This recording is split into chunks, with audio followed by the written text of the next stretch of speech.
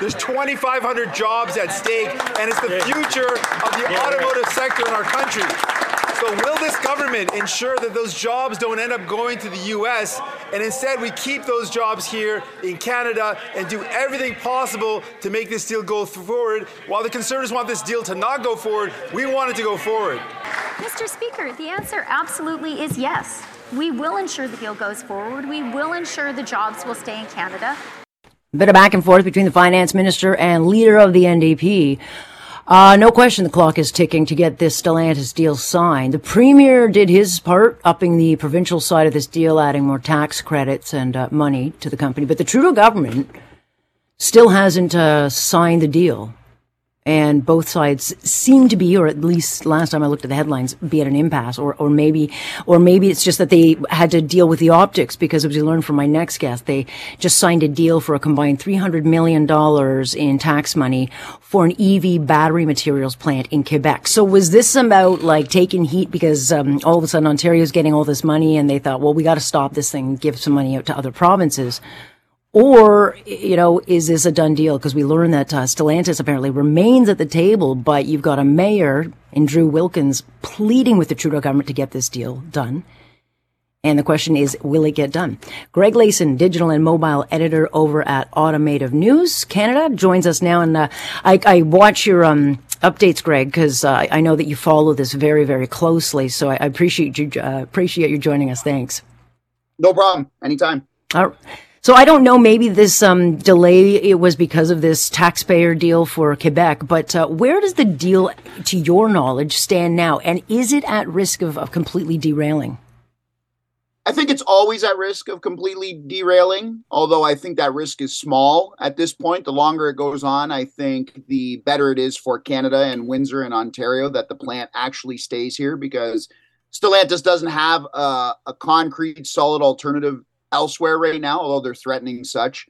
Where it stands right now, it's I called it this morning in our editorial call a bit of a tennis match. Are we going to update our story every time the paper is passed back and forth across the table? Probably not, but we're hearing now that Stellantis might take a little less money, and the ball is once again in the federal government's court. And I think now the game picks up speed now that this battery materials plant in Quebec is off the table.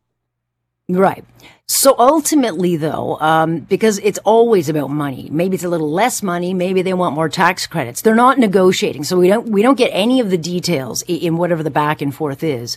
But what do you feel that they'll come back for? Well, Stellantis has been looking. It's not easy to put in layman's term, but essentially the more batteries you make or the more powerful those batteries are, the more money you get. And if you take those batteries and put them in what's called a cell, basically if you put beer bottles in a case, picture right. Those modules as cases, you get more money for that as well, $10 per case, if you will. It sounds like Stellantis is willing to accept $5 at this point, so a little less. And I think I called this the Goldilocks scenario yesterday when I was talking with someone, in that Stellantis can come forward and say, we want a little less money. The federal government says, you know what, we'll give you more money than we originally said. And both get to stand up and say, see, we didn't take as much tax money as we initially wanted to. And the feds say, we are not paying out as much as we originally thought we would have to. Oh, and by the way, we saved 2,500 jobs and essentially 2 assembly plants, and you get a new battery factory as well. I think that is the perfect scenario. I think that's what we see at some point this week.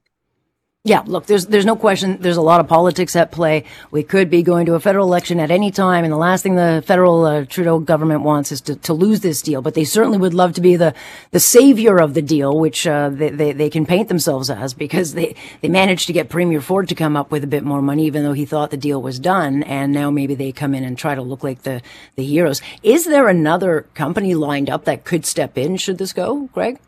No, not in this case. These batteries are meant for Stellantis products, essentially. They could be used elsewhere, but right now they're for Stellantis products. One, new ones to be built in Windsor at the Windsor Assembly Plant, and here for your listeners at the Brampton Assembly Plant. And this is where the Liberals are playing with fire, I think. If you look at Brampton, it is surrounded by 8 or 9 Liberal ridings.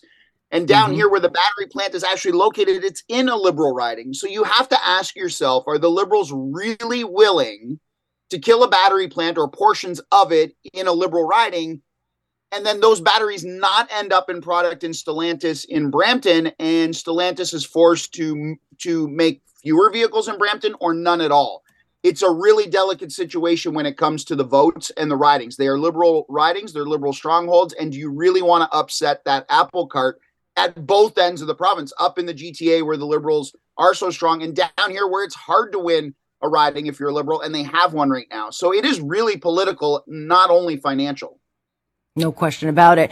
Meanwhile, I mean, this is all playing out in public. I have to think that the U.S. and others who want this deal would be trying to lure Stellantis away. Maybe not Stellantis away from this particular project, but maybe the next automaker who has a project in the hopper. If you are another company, another automaker, or another battery producer looking at this from afar, you're trying to see if you can maximize the incentives on either side of the border. At what point does it end? You know, we're matching $45 in tax credits in Canadian money. Does the next automaker come and say, well, you know, you matched in Canadian dollars. We'd really like to match in US dollars. So another 30 cents on that dollar. That's the potential that we're looking at. Is these are private businesses looking to get the biggest return on their investments for their shareholders, and their shareholders are going to want them to get as much tax money as possible to make these investments. That's really what is next, is how high or low, depending on how you look at this, is the bar set. Right. And I don't know where we're at, because you'll be able to flesh this out. How many of these do we want? We're never going to have the power to have a whole bunch of these, but how many deals do you know are in the works that we want for a good share of this? And I assume now that this deal has all played out in the public, it's going to get a lot harder to ink those deals. But do you know how many more deals we would be looking to ink, and what would make sense for the province? Well, I can tell you that Minister Vic Fideli for the Ontario government, he has told me that they were chasing 6 battery plants at once and wanted to land as many as possible. I'm told there are still 2 more companies looking at Ontario and perhaps Quebec. I think you could maybe see one more. You know, we have multiple automakers building vehicles. We have more automakers building vehicles in our jurisdiction than anywhere else in North America. If you look at Ontario. So you have Toyota, Honda, Ford, Stellantis, and General Motors. So there is potential that one of those might want a battery factory here. You know, I said after the $13 billion investment in Volkswagen, I don't know how much money is left in the federal coffers to I don't think they care. Lure another battery plant at that cost, right? That is just a huge number. The biggest number I've ever seen while covering this industry. So do we have enough left for another one?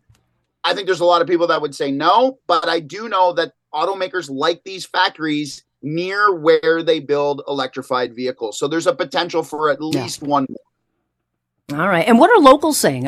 Do they feel like it's just a matter of time, or is there a real sense of concern about this?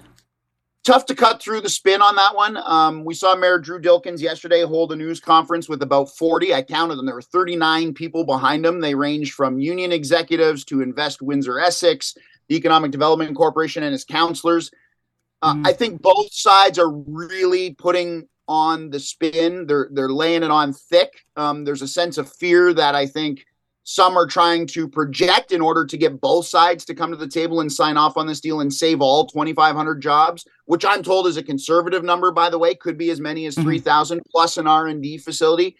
So both sides are using the media and the headlines and, you know, halts construction and get the job done and jobs in jeopardy. All of those things are being used in the media and on social media to really drive both sides to the finish line and get a deal done.